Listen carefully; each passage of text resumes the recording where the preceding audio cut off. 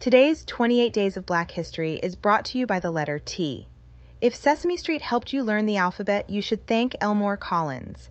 As one of the first prominent black animators to work in television, Collins played an instrumental role in selling education to children on the beloved children's program. Born on September 12, 1923, Elmore T. Collins was drawn to the arts at an early age, but would take a detour to pursue basketball.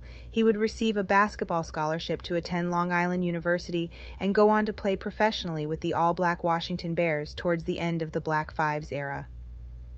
Even after briefly serving during World War II, playing pro ball and earning an accounting degree, Collins's true passion remained in the arts. He returned to school and graduated from Cooper Union in 1952 with a graphic arts degree. Collins landed at the New York branch of the United Productions of America, or UPA, an animation studio that helped define the modern cartoon.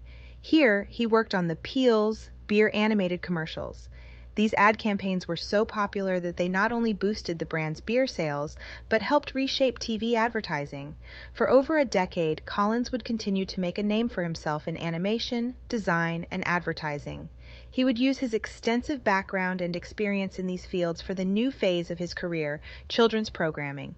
When the idea for Sesame Street emerged, critics believed television was turning into a vast wasteland, and children-centric shows were failing to provide sustenance for its young and impressionable audience. It wasn't about if kids were learning from TV. It was about what they were learning from TV, said Steve Youngwood, the chief operating officer of Sesame Workshop, to VOA News. If they could harness that power to teach them the alphabet and their numbers as opposed to the words to beer commercials, you may be able to make a really big difference. And who better to sell children's educational television than the man who worked on some of the most successful beer commercials?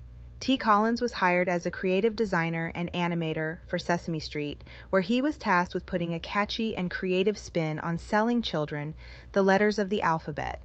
He would design and produce several animated sketches, including the show's first animated spot, Wanda the Witch, in its debut episode in 1969. The segment would be popular, airing multiple times in later seasons. He would help thousands of children learn letters like R, S, and N with these letter recognition segments. Collins continued to make history by creating his creative design studio, T. Collins Inc., the first and only black-owned and operated studio on the East Coast. The studio produced 50 national and international animated films. His career and studio would help foster other black talents, including animator Jim Simon, the Black Walt Disney. Designer Pablo Ferro, known for his title design in films like Dr. Strangelove and Beetlejuice, said of Collins, "T is an innovator. He was one of the people responsible for coming up with a new way of drawing. I'm always learning from him." Later in life, Collins would return to school to earn a master's degree in computer animation. He would continue to win awards across his 4 decades of animation, including the Children's Actie Award for his film, The Songhai Princess, arguably the first animated black princess. Sorry, Tiana.